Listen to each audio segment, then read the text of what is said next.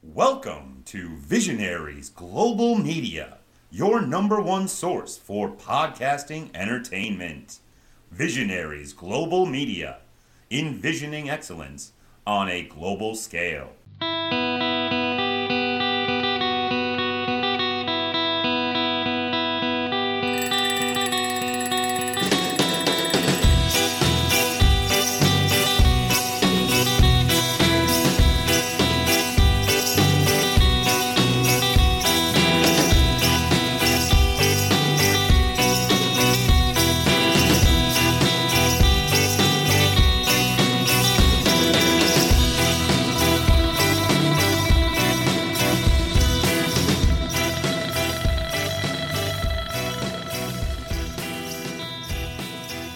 Hello and welcome to episode 9 of the SJP Wrestling Podcast.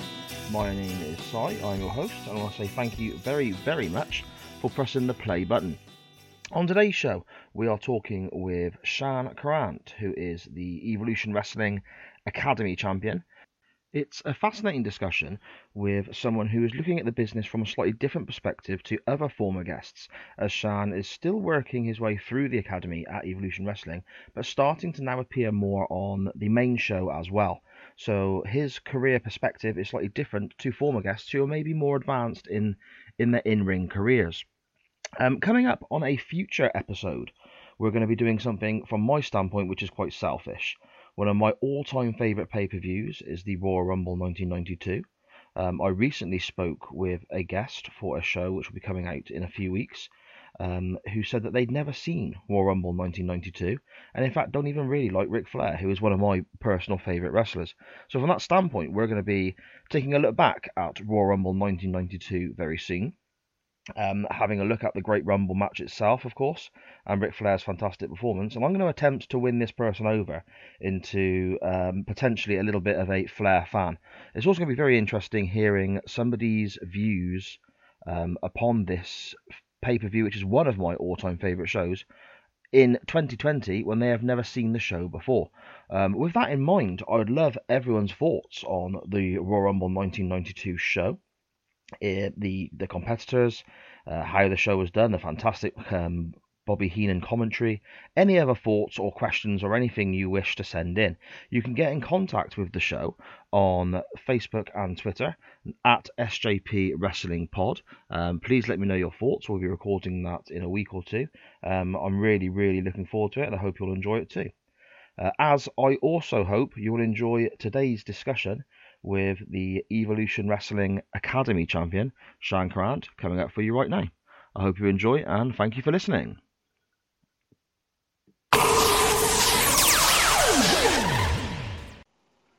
Reigning Evolution Wrestling Academy champion, Shann Korant. How are we doing, sir? Very well, thank you. Thank you very much for having me on the show. No, thank you. I'm really happy to be talking with you. First of all, complete transparency for everyone listening.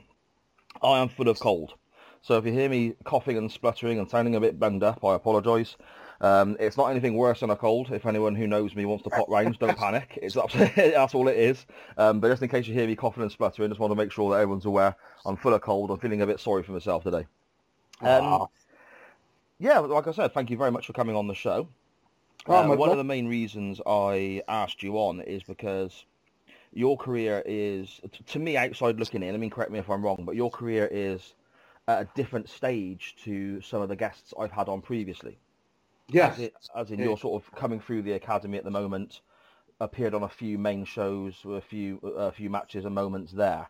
So I thought this would be an interesting little insight into that end of people's careers, as opposed to the other people I've been talking to who are maybe a little bit further along in their timeline, so to speak. That's definitely accurate. Okay, great. Well, we'll start at the very beginning then, sir. As a fan, how did you first discover this crazy world of professional wrestling? What first attracted you to watching sweaty men in their pants roll around, which seems to entertain so many millions, myself included? Yeah, mate. Well, it was back in the 90s. I used to get back from Friday after doing like swimming lessons and stuff like that, and I was just flicking through one day, and Channel 5 for whatever reason, was showing Monday Night Nitro. And I've been a Nitro boy. I loved Nitro back in the day. Old school Booker T and everyone like that. But yeah, flicking through, turned on, and Hulk Hogan was straight up on my screen. And I thought, okay, let's go with that. So flicked it on for a bit, and on that same Nitro, I can't even remember what year it was now, you had people like Rey Mysterio and Billy Kidman putting on classics, and I thought, okay, I'm heavily involved in this, and it very quickly became a Friday night thing. Yeah, brilliant. I'm a big WCW fan, so anyone who sort of enjoyed Nitro back in the day, I'm all about that. That's great stuff. I mean, if Hogan was there and you had Mysterio and Kidman, you're looking at, I don't know, potentially 97, maybe 98, something like that, I would guess. I think like late 96, early 97, maybe. Yeah, that would make sense. So how old were you roughly when you discovered this random Nitro? I would have been probably around 7 at that point. Okay. Yeah, so born in 91, so yeah, I would have been around 6, 7 years old. Right, okay. I just fell in love with it. I thought, this is fantastic. And then, obviously, the WWE was transitioning into its Attitude Era. Well, it was in its Attitude Era, really, wasn't it? And, like, big personalities like Stone Cold and The Rock and Vince, all that, were on the TV screen as well, and they were battling. And, I mean, it was one of the hottest things in the 90s, wrestling. Yeah, and what a great time to be a fan. Everywhere. Yeah, exactly. What a great time to be a fan. And like you said, the characters you listed there, absolutely fantastic names and entertainers all across the board, weren't they? Oh, yeah, absolutely. And the shots they take at each other as well was fantastic. Because it made you want to tune into the other show to see how they react. Yeah, that's a very good point. And I suppose I never really had that back and forth between Nitro and Raw. I was very much a WWF guy growing up, but this is years previous to what you're saying here. I'm quite a bit older than yourself. And then Nitro and WCW kind of came along for me before before Nitro, WCW came along for me. It was sort of like WCW Worldwide on a Saturday afternoon, watching the likes of Dustin Rhodes and Ricky Steamboat and so on. But it was very limited as to what I'd had access to. But that era you're discussing there is a fantastic time to be a fan, and especially to get into the business as well. Speaking of getting into the business, how much further down the line did you decide this is what I want to do, and how did the sort of process of training start? Well, I think I first joined Evolution when I was 24, 25, I think. So it's a long time since Had you always been a fan and continued watching that whole time? Yes. Yeah, I was. Okay. I was always a fan. I had a little dip with WWE sort of around 2008-9, but back at that point I'd found TNA in its heyday. Oh, yes. Oh my God, that was amazing, that stuff. I was such a big fan of the X Division back then as well. Again, it's fantastic names, fantastic performers, the likes of Samoa Joe, Christopher Daniels, AJ Styles, and so on. I was all aboard TNA in that era as well. It was fantastic. Well, changing the subject slightly, what got me into TNA was I flicked it on. I thought, TNA wrestling. I like wrestling. I'll see what's that's about. And I saw a 6-sided ring, and I thought, what in the hell is this? Yeah, it's quite a visual, isn't it? And I was sold. I was instantly sold. I was like, yeah, that's it. And Jeff Jarrett, obviously, I loved him back in WCW. Jeff Jarrett running the shop. Yeah. It won my heart straight away. Yeah, it sort of had a similar effect on me. I was flicking through the channels one day, and I can't remember whether it was on Bravo or Challenge TV or one of these stations in the UK. Yeah, one of those. Yeah, that you wouldn't imagine to catch a wrestling program on. Just flicking through, and again, it was the 6-sided ring that made me sort of go, okay, what's this then? And then I saw AJ Styles for the first time, and that was it. I was just hooked right from that exact moment. So, no, that's great. So TNA sort of hooked you in, and you watched that as well. Yeah. When you hit your sort of early 20s then, and you decided, I want to give this a go? What was the moment that made you think, okay, this is it, I'm going to do this? Well, yeah. Well, like I'd always been a fan, and there was some stuff going on in my personal life which made me sort of reevaluate things. Okay. And well, I don't mind saying it.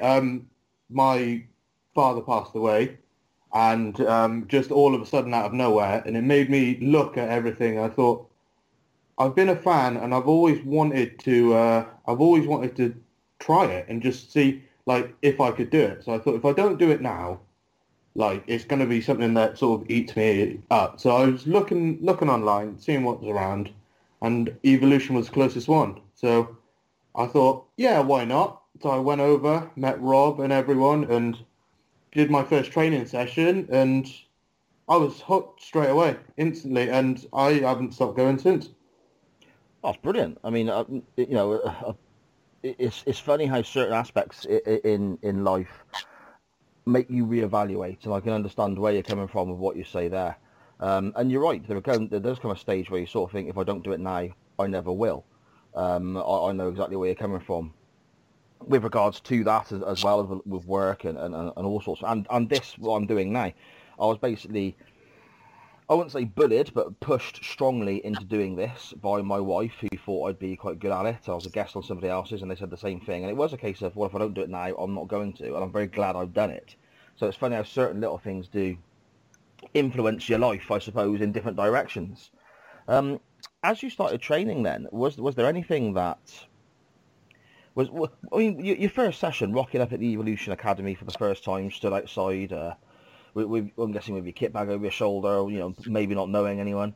Was there any nerves? Was there any second guessing yourself? Was there any, I'm not sure about this? And how did you find that first training session? And I suppose mainly the first bump. Yeah, well, the first bump is always the worst. Well, you don't know what to expect, and you don't know how to do it well. So.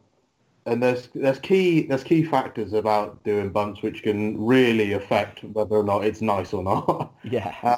Obviously, first training session, didn't know any of that.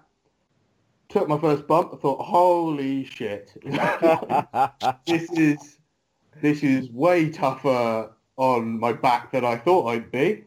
But no, I can do this. It was all the little intricate bits. Like as a fan, watching it for so long. Doing your first training session and just like slowly learning about the mechanics behind it all. I was fascinated at the start of that by all of that. Just all the little mechanics that you wouldn't necessarily think about when you just sit and watch it. Whereas if you've trained for a bit, you can sort of work out the back and forth between it all. And that to the point where I've been watching some old WWE matches, and instead of just sat there watching it, I'm analysing it now as to how and why they do things. And I just love that little bit of it. Yeah, and that was going to be something I was going to ask you a bit later on, but we'll get to that now as soon as you bring it up. As you trained and you sort of picked up on the little nuances and the little inside mechanics of how things work, the little touches that, people far more qualified than I are aware of. That don't, I'd never pick up on anything like that watching. I just marvel at what you guys do. It's fantastic entertainment. Did your opinions of some of your favourites when you were younger change? Did you appreciate them more, less? Did you suddenly discover people that you watched when you were younger who you weren't a particularly big fan of as a fan, but then all of a sudden found something new in what they do because you understood more? Yes, there was. I think probably the best example is probably Rick Rude. Back when I was younger, I used to hate him. I used to think he was trash, all of that. But now training a bit and just watching how he moves around and like works the audience, he was fantastic. He's so underrated. Yeah, I'm a big Rick Rude fan. I wrote an article, one of the first articles I ever worked on was about Rick Rude's career in general. And it's amazing how well that article did in comparison to other subject matters. And it shows how many people do appreciate the guy. I'm a huge Rude fan. His run with the Dangerous Alliance in WCW was fantastic. His 89 matches with the Warrior, SummerSlam 89, for example. The Warrior's limitations are quite there for everyone to see, but to me, that match is fantastic. That's another huge one, is the Warrior. You could clearly see he only had a certain moves, but once you got him off, he had the crowd in the palm of his hand. Yeah. And again, I suppose it's testament to how talented Rick Rude was that maybe some people wouldn't notice that the matches with the Warrior were as good as they were, with the Warrior having that sort of limited move set, so to speak. Oh yeah, definitely.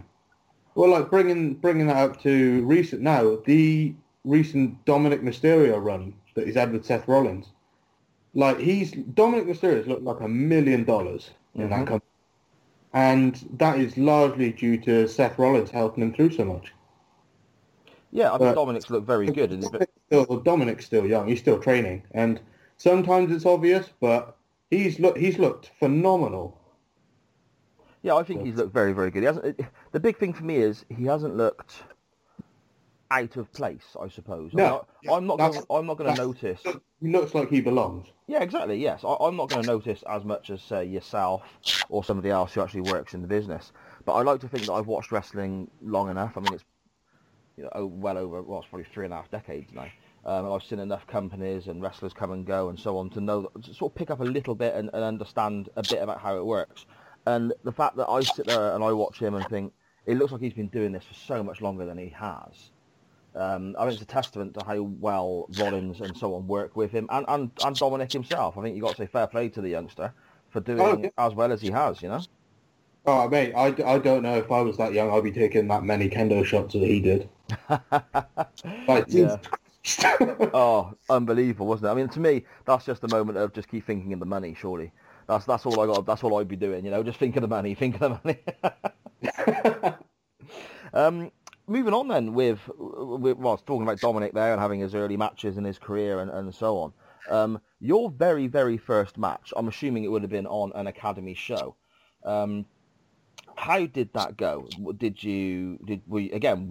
there a batch of nerves building up to your first match? Who was your match with? How was that whole first match experience? The first Academy match that I can remember having was a tag match, and it was against the Hitmen. To be fair, okay. Yeah, it was just a short little Academy match just to get me out there. And when you stood behind the curtain waiting to go out, first match, like I was full of nerves. I didn't know. Like I was thinking, what if I mess something up? Like, I forget everything, and just a huge bag of nerves. But as you step through that curtain and you see the crowd, it's like a switch. I don't know.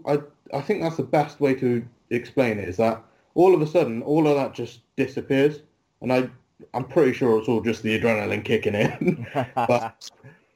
but yeah, no, that was the first match I had tag match against Hitman, and I think it went okay, but that was me a shortened view, but that's the first proper like Academy match I remember having, and I thought it was great fun back then.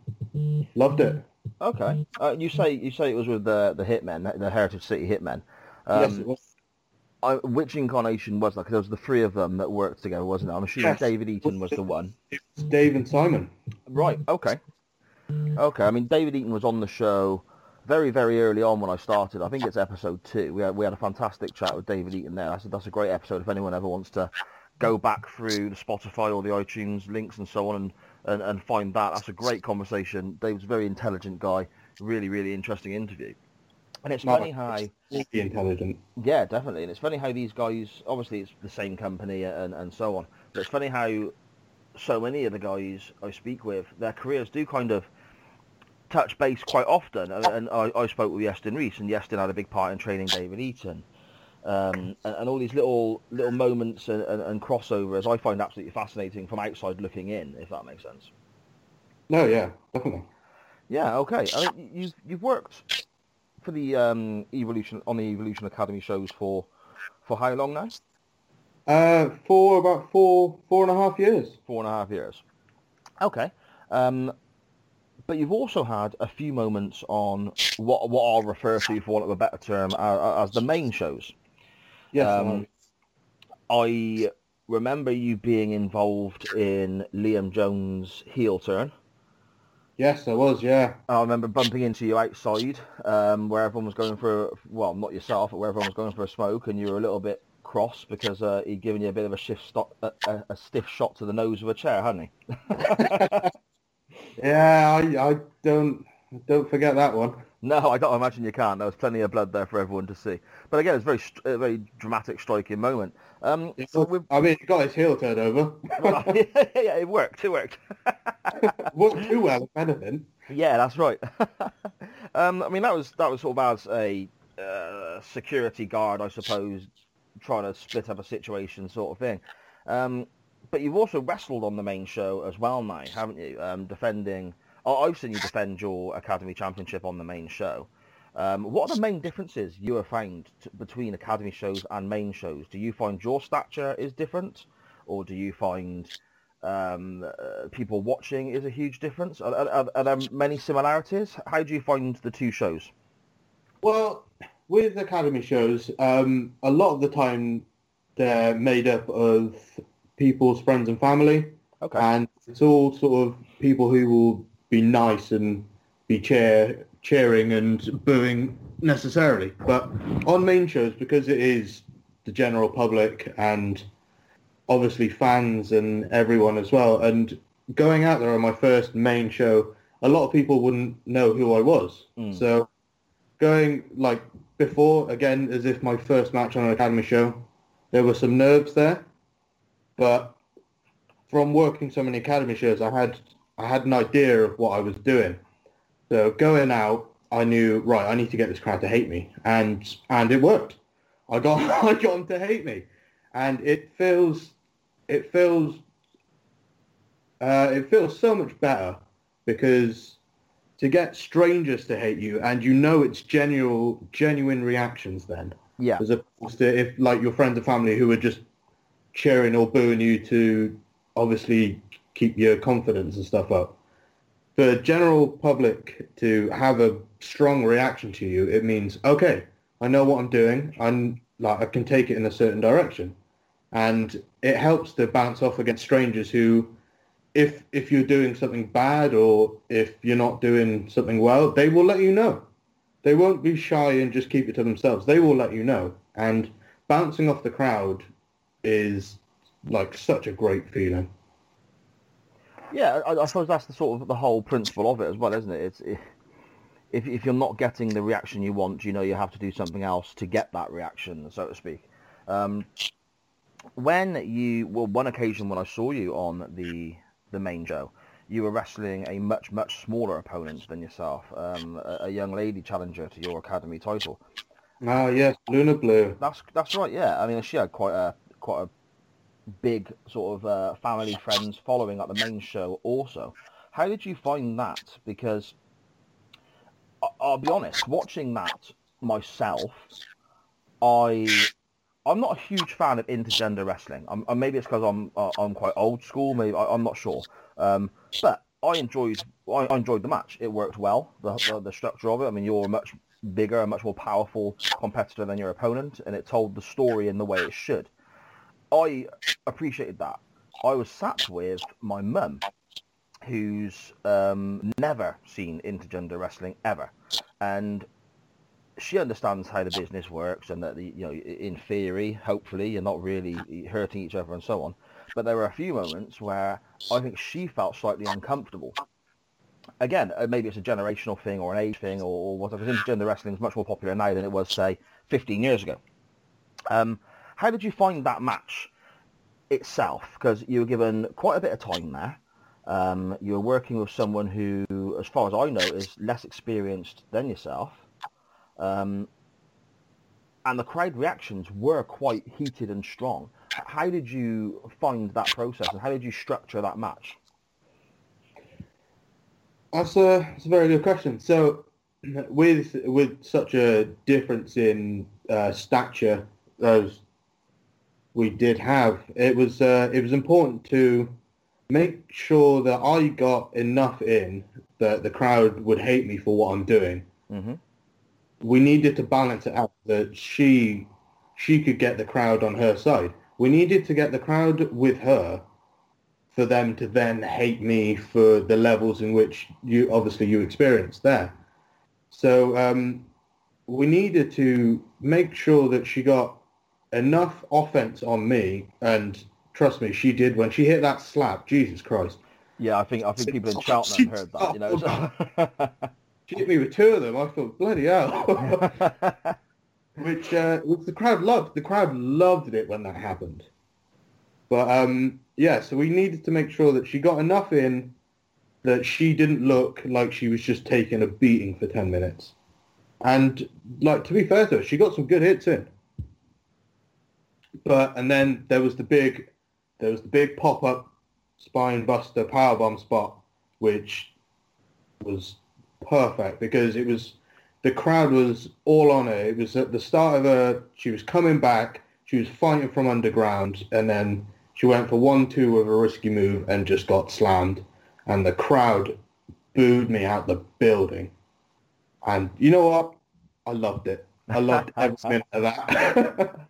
I mean, just a little bit of context for people listening who may not be familiar with yourself or your opponent that day. The young lady you were facing, what was her name again? Sorry, Alundra Blue, wasn't it? Aluna Blue. Aluna Blue, apologies. She must be a good foot shorter than you, at least. Yeah, easily. And I would say probably half your weight easily again. She's that small and demure. So first of all, watching the intergender aspect of the match was intriguing to me because that was something a bit different that I've not seen very often. But then the size difference was a huge part of the storytelling for me as well. And like you said there, like the way that she was trying to get certain shots in and get the crowd behind her, it was very much an underdog story, wasn't it? Yes, that is what we were aiming for. Yeah, well, you succeeded. That's exactly what it did. Again, like I said, I suppose it did sort of get the people booing you a great deal. When you hear that big crescendo of boos for certain, do you literally inside just sort of go, "Oh yeah, I've got them"? Yeah, that's exactly it. Whether it's a cheer or a boo, however, the stronger the reaction, the better you feel. Mm. And obviously, I like boos. I like being booed out of the building. So the huge eruption of boos just made me feel all warm inside, to be honest.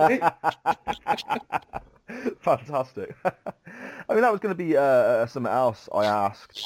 I asked pretty much every guest who has been in the ring this same sort of generic question, I guess, with regards to working tag matches and singles, and then working both sides of the coin, I guess, a good guy and a heel, a babyface heel.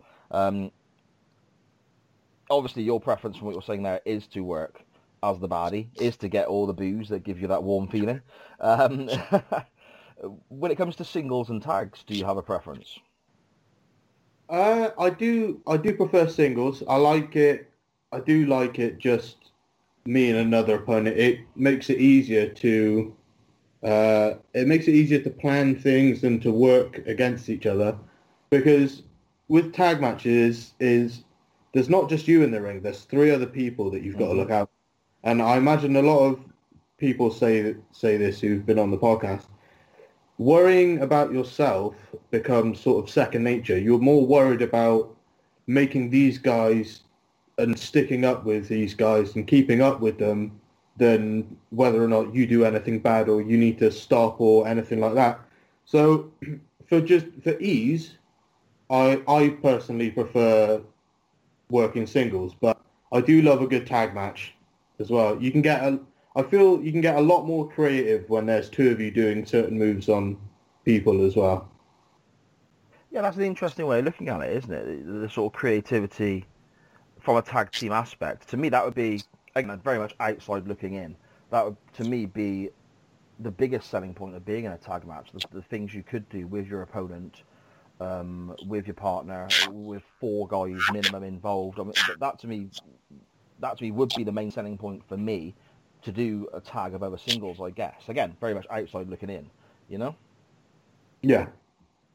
Well, yeah, that's it. Like the tag team moves, like even if you're just watching, you see a good tag team move, you think, oh man, that's it, game over. And like some of the best tag team moves are so simple. Like even the Legion of Doom, they had possibly one of the best tag team moves ever, and it was simple, but it looked devastating because it was the flux of two people doing something to one guy. Yeah, I'm a huge tag team wrestling fan. It's a shame that it hasn't been treated as well as it should have potentially in certain companies around the world. It's a real shame in WWE the tag division is not as strong as it could be. Yeah, I don't know what they're doing with them, but they've essentially butchered their tag division. Yeah, and it's always kind of been the same for quite a long time, I think.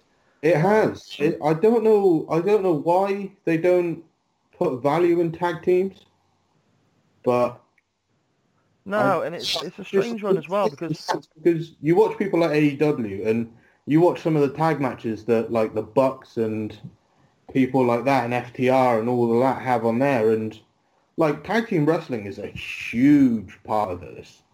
Yes. It's just being thrown away in WWE for some unbeknownst reason. Yeah, and they've got the guys to do it. I mean, even if it's not official, sort of official tag teams, I guess, for want of a better term, you look at the size of their roster and also the talent in their roster. I was saying to a guest recently, I believe that at this current moment in time, the WWE has the most talented roster, top to bottom, it's ever had. Just because of the depth and the amount of performers they have. So you've got so many guys who you know can do a good job at various levels. Even guys who are predominantly singles wrestlers sat around doing nothing. The likes of Bobby Roode as just one pops in my head now. And of course you also had Sheamus and Cesaro who were thrown together as a tag team, and that worked very well for quite a while. Yeah, they really kicked out the park with that one. Like, they became, from their best of 7, which I was such a huge fan of, to them becoming the tag team they had such a great run because they worked so well off each other. Mm. Yeah, definitely. I mean, Cesaro's very, very talented, and Sheamus kind of goes up and down for me. It depends on which day people ask me as to what I think of him, but I find more enjoyment in his work than I don't, if that makes sense. So the two of them against each other and then the two of them together, I really did enjoy. But it's another example there. It's just they've got so much talent in their roster, so much talent available to them. To me, it shows that it's not a case of they cannot do this. It shows that they won't do this. They won't concentrate on tag team wrestling. I don't understand. Which makes you question why they've even got tag titles at all. Yes. Because, like, the Street Profits, talk about WWE, like, Street Profits have held it for, nearly a year now with no real... what is the point of them? Yeah, I mean, to me, it's just sort of trinkets. They're not valued. No, and it's very strange as well because you hear people say on other people being interviewed who have been in the WWE and know Vince and so on, saying that McMahon doesn't like tag wrestling or doesn't see it as a draw.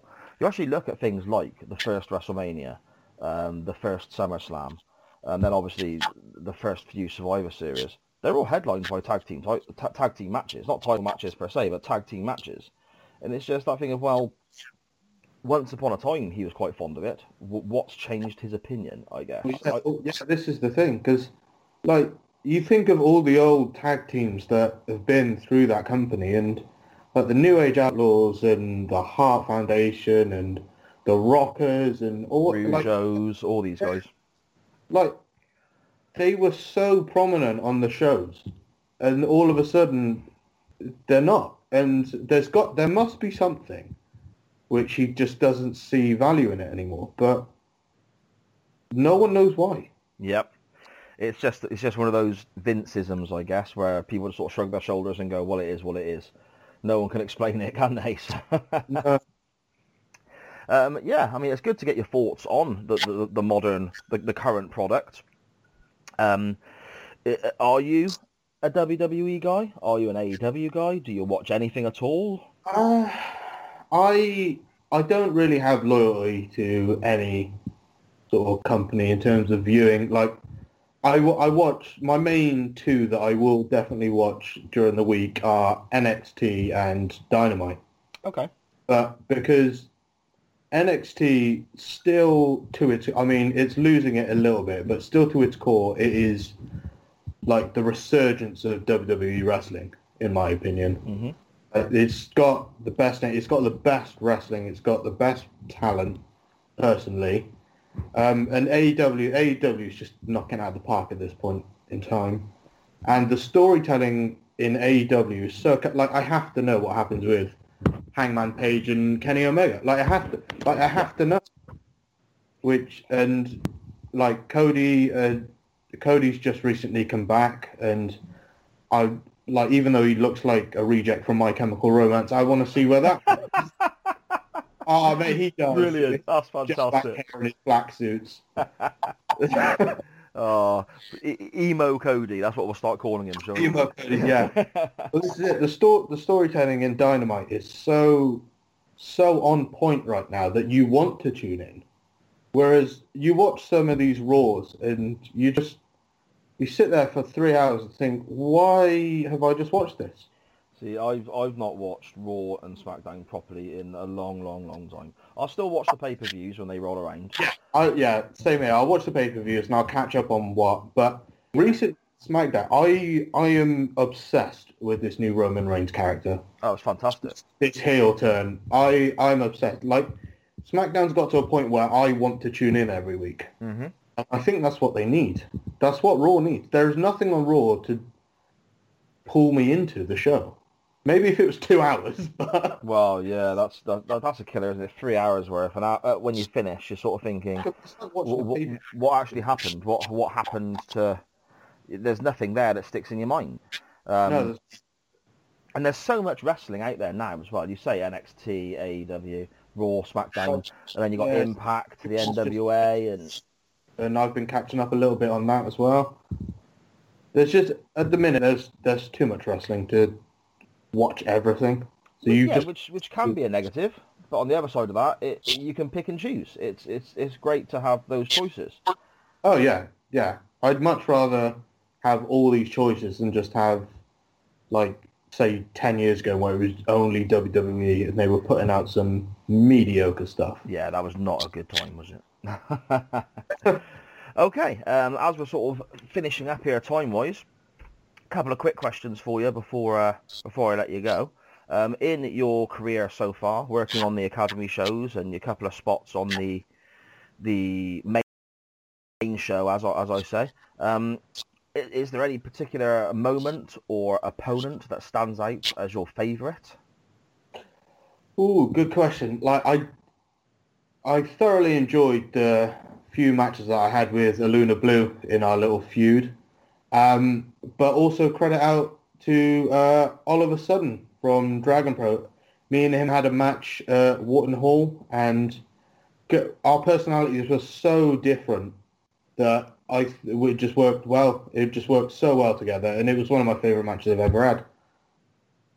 He's great, isn't he, Oliver Sutton? He really makes me laugh. Stars Wrestling and mine is just they clash so well that it was just great. Yeah, okay, I can imagine. Yeah, I mean, like I said, I really like that guy. Whenever I see him, he makes me laugh. He makes my kids laugh. You know, I think he's brilliant.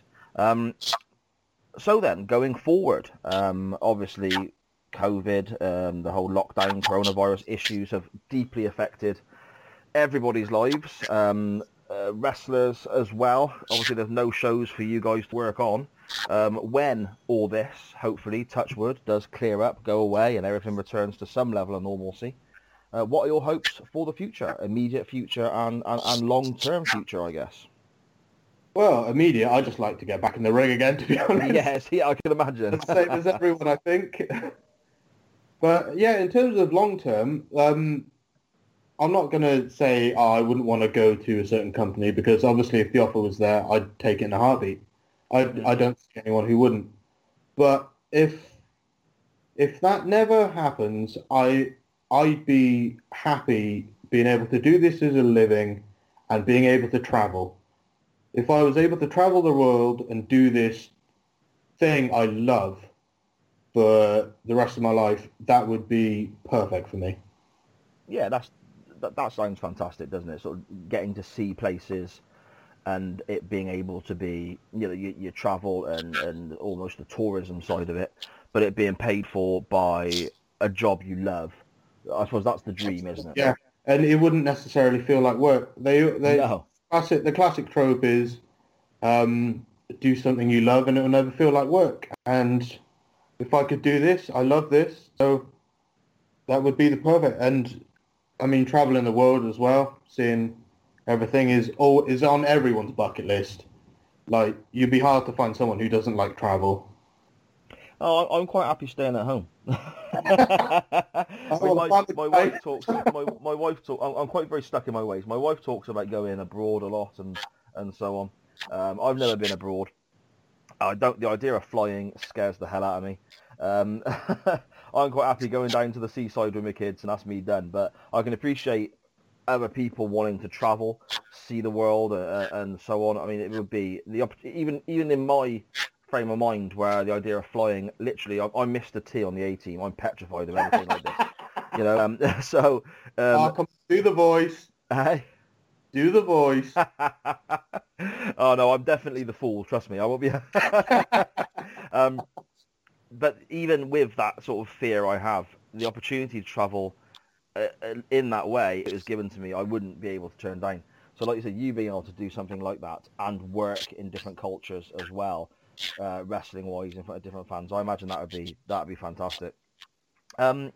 Okay, and lastly, before I let you shoot off, and again, thank you very, very, very much for your time today. We have a segment that we do with all guests that come on for the first time. Just a little bit of fun, a little bit of fantasy booking that we call Bin It, Book It, Best. We always try to end on something positive, so we'll do that with your best. So, I mean, you're aware of the format and how it works? Yes, I am, yeah. Excellent stuff. So if we can have a little look at your Bin It then, sir. Something in the history of wrestling you absolutely despise or is cringeworthy, you just want to get shot of. Okay, my Bin It would be the 100% fully scripted promos. Oh, what a great shape. That's fantastic. Explain why. Because I understand it's a TV show and there's certain points you want to get across, but as a wrestler, like, we put so much time into creating this personality of our own and being able to connect with people. And if you give a script and just tell me what to say, that I can't put any of my own personality or influence into it, how am I supposed to connect with the people? Because if I don't believe the words that I'm saying, how will they believe the words I'm saying? So it's whole thing of give us points like they used to do back in the day. Like Jake the Snake Roberts used to be known as One Take Jake because they give him one word that they wanted to get in and he put his own spin on it. And I mean, he was one of the biggest bad guys ever.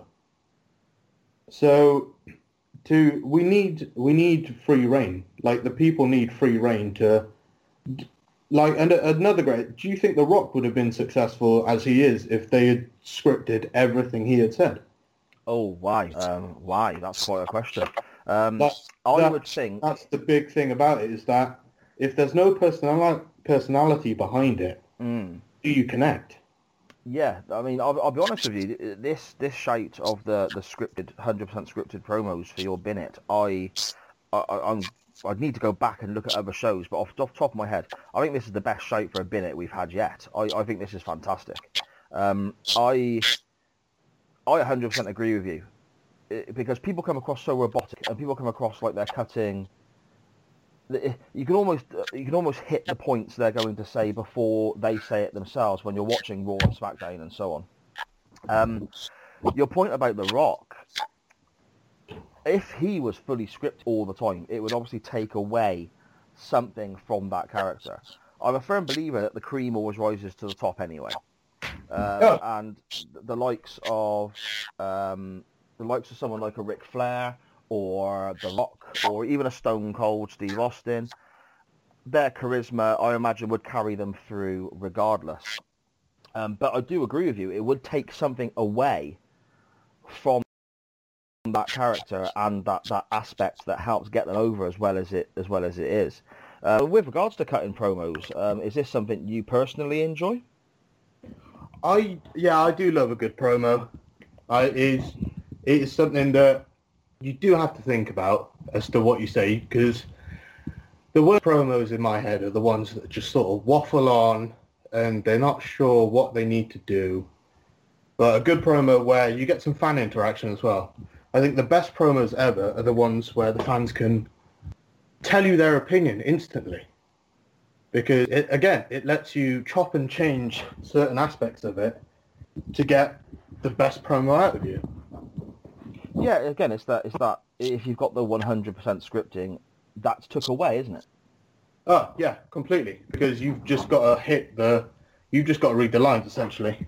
Yeah. No, I think that's doesn't always resonate with people.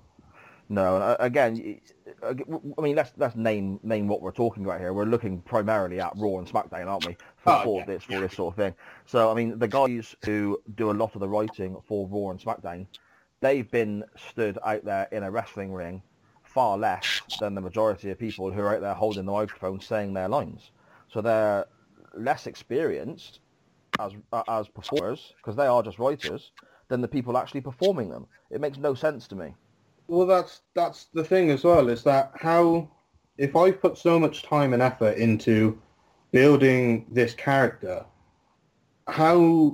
why would they think that a third-party writer would know how to write for me better than myself? Exactly. That's really well put. It doesn't make sense. No. And I 100% agree with you. Get rid of it, chuck it in the bin. I totally agree. Let the talent sink or swim on their own. If they've got the charisma, if they've got the know-how, they'll do well. If they haven't, the old adage, of course, is if they haven't got it, just chuck them with a manager. I don't see the problem. You know? That's the thing. If they're not a good talker, there's plenty of people who are. Yeah, exactly. It's a great shite. That's a brilliant shite. Moving on then, a little bit of fun, some sort of fantasy booking, I guess. Something in the past that you've enjoyed or maybe not enjoyed, and you think that you could have wrote it better, you could have finished a storyline better, or anything in that sort of area. Your book it, please, sir. My bucket would be Sting's first year in WWE. Oh, another great shite. So the way, as he came in and he played the Batman-esque vigilante to Triple H, and this went on for months, and you'd have it, but what I'd secretly do is they hinted at it, but they were slowly, separately building up alliances with other wrestlers, and I'd have the Mania match, but I wouldn't have had DX or the NWO involved, because that took everything out of it for me personally. I would have had it so it was just those two. I would have had Sting win. I think Sting winning is important, yeah. I don't see how he lost. Ridiculous. But that wouldn't be the end of the feud. I'd keep them at each other's throats throughout the year up until the next Survivor Series where Sting debuted. So it'll be the anniversary of Sting's debut. Okay. And all these little alliances that they would have been making throughout the year, I would have put them as I would have had them as team captains, Team Triple H versus Team Sting. But I would have had it that the loser leaves Raw. Because if you when was it? I think it was early 2000. Stone Cold had a Survivor Series match where his job was on the line. And you had Shawn Michaels as the last lone survivor. I would have had that same sort of situation where either of them could have disappeared. But this is where Triple H gets the big win. Because Triple H was part of the Authority, and they were clear the antithesis of what WWE fans wanted. So I would have had Sting's Sting have his big Mania win that everyone wanted him to have, but then lose on the anniversary of his Survivor Series, because back then we weren't sure how long we'd have Sting for. No, so very true. You could have had one hell of a year where he was just like the big, huge Batman vigilante character in the WWE, fighting the Authority at every turn, and then him losing at the last Survivor Series through no fault of his own, because he's not part of the team. He is someone else loses it for him, and then you could have had all the mega heat on the Authority with going forward, because at that point Sting didn't know whether or not he wanted to sign on for another year. So if he did want to sign on for another year, then there's always ways you can get him back into the fray. Because, I mean, when they have a loser leaves WWE match, how long is it before they just turn up on the other show? Yeah, exactly. Yeah. So there's ways they could get him back into the fray. But for that one solid year, Sting would be he would be the face of the company, in my opinion. I would have had him as the face of the company. I wouldn't have put a title on him, because he didn't need it. Same way the Fiend never needs a title. Mm-hmm. He'd just be this big character, and like Sting would have been possibly the biggest character that came into that, because he was the last stand-up for WCW as they booked it. Yeah, definitely. But people love Sting. He's known as the icon for a reason.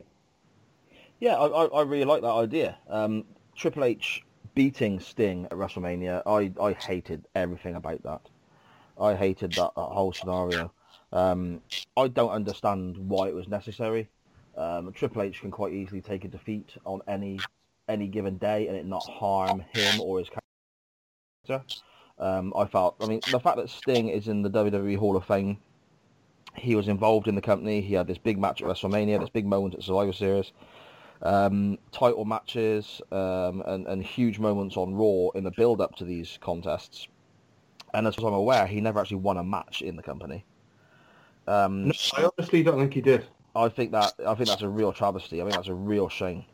The idea of doing that as you have planned it there, I think it's a really clever way of keeping the storyline going, giving Sting something to do where he doesn't have to work every week, because obviously the guy at this stage was more advanced in years than perhaps he'd hoped to be. To late 50s at this point, I think. Exactly. So, it gives an out as well. It gives you an out come Survivor Series that if he doesn't sign, he can go. So I think that's a really clever way of ticking a lot of boxes with the Sting character for that 12-month period. That's great. Plus, for Triple H to lose at Mania to Sting, that's just booked your next 6 months of Triple H. Yes. Well, because you know when Triple H wants to be this maniacal asshole, he is possibly one of the best to do it. Yeah, no, totally. I mean, the guy's. I'm a big Triple H fan. I think the guy's great. He gets a bit of a rough ride at times, I think, from some fans. But you don't do what he's done at the level he's done it at for so long, and not be good at what he is. So no, I think that's a really good book as well. That's a very good choice. One one then connected to that very quickly. Where does the Undertaker fit in? Because everyone always wanted Sting Undertaker, didn't they? This is true. Have I just thrown a spanner in the works? No.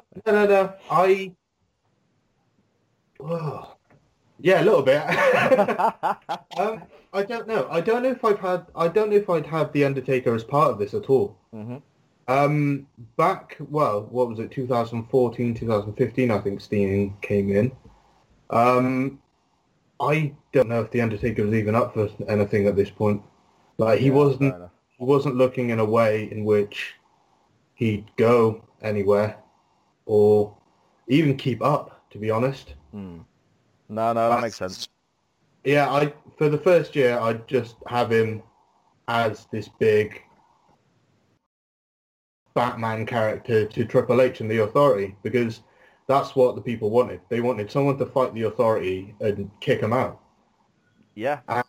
And if Sting did sign on for another year, then that would be the Undertaker year.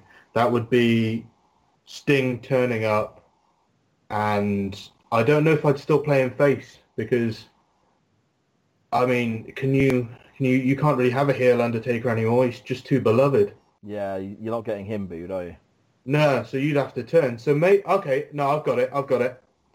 So, if Sting were to lose the Survivor Series match and loser leaves Raw, he's gone. Whoever lost that match for him, that's the start of the Sting heel turn.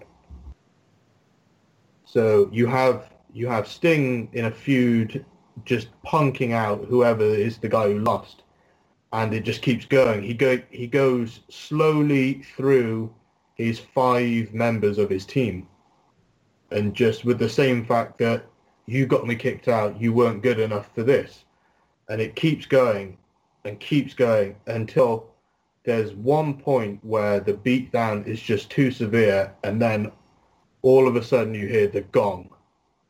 Yeah, I get you. And the Taker makes the save sort of thing. The Taker just appears in the ring, and Sting looks like he's seen a ghost.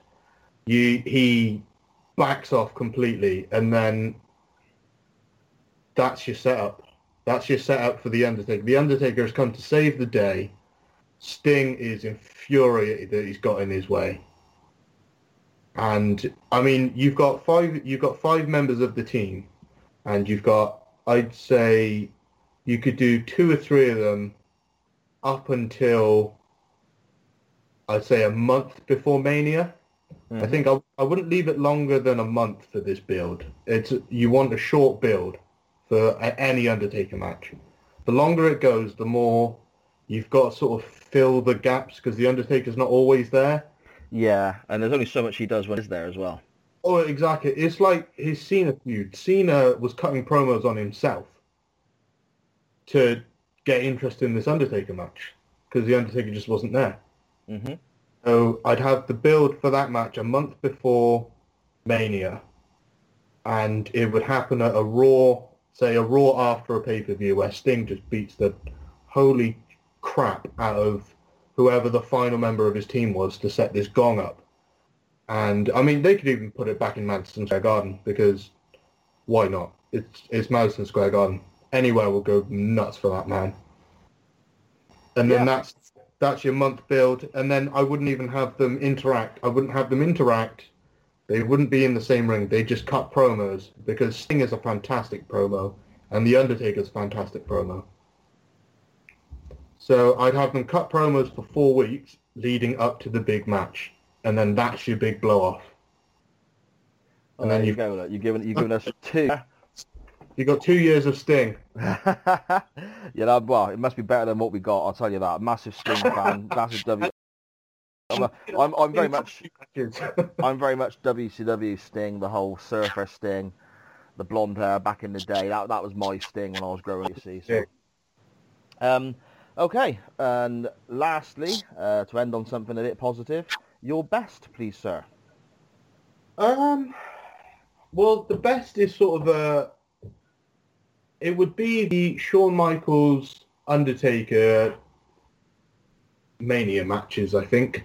Actually, it would be the Shawn Michaels and Undertaker, and then the Triple H. It would be the 4 matches that those 3 members had. That sort of end of an era storyline, wasn't it? Built across over 4 years. Yeah, end of an era storyline, because you don't need much to just sit back and enjoy it. And Shawn Michaels and The Undertaker, regardless of what day it is, they will put on possibly one of the best matches you have ever seen in your life. As they did. Shawn Michaels' career on the line versus The Undertaker, possibly one of my favourite matches I've ever watched. And the story, and then the Triple H after that, who was fighting for his friend because he had to retire, and then leading to the big Triple H Undertaker Hell in a Cell match, is possibly my favourite match. If I need something to go and put on, I will put on that Triple H match, because even though I've watched it so many times, I still get sucked into it. I still bite at every 2 count. And especially when Undertaker's going for a tombstone and Shawn Michaels hits him with that Sweet Chin music out of nowhere, and the look on his face like, oh my God, I've just screwed this entire thing up. I bite on it every time. Every time. It's just a fantastic full set of matches. Yeah, it's three guys who are absolute masters of their craft, isn't it? Shawn Michaels is in my top two favourites of all time. Triple H is obviously incredibly good at what he does. The Undertaker is the legend that he is. A mixture of those three guys telling a story over the space of 4 years and 4 WrestleManias.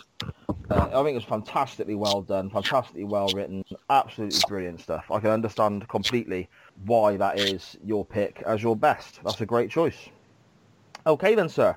As we're now finishing up, I want to thank you yet again for taking the time to talk through your experiences training to become a wrestler and working in the ring and then discussing so much of the modern product with me. It's a pleasure to be on the show. No, that's great stuff. Thank you very much. Before I let you go, just let everyone listening know where they can find you online, whether that's Instagram, Facebook, Twitter, and so on. So I am on Instagram at the King Cage. That's usually my main form of social media that I use. I do have a Twitter at King Cage 6, but I'm more prominent on Instagram than anything else. And if you want to find anything there, I'm usually on there more than anything else. Okay, great stuff. So yes, thanks again for coming on. I've really enjoyed it. I mean, your knowledge of the modern day product, the stuff that WWE, NXT, AEW, and so on are putting out now is far superior to mine. I'd love to have you back on at some stage. I'm going to try and, even though my show primarily is interviews and then looking back on old pay-per-views and so on, I try maybe once a month or so on to touch on what's going on in the modern world. I'd love to have you back on at some time in the future to get your thoughts on Raw, SmackDown, and see how you're getting on with regards to getting back in the ring. Oh yeah, I'd love to be back on, mate. Great stuff. Thank you very much for your time, and we'll speak soon. Thank you very much. Cheers. Cheers.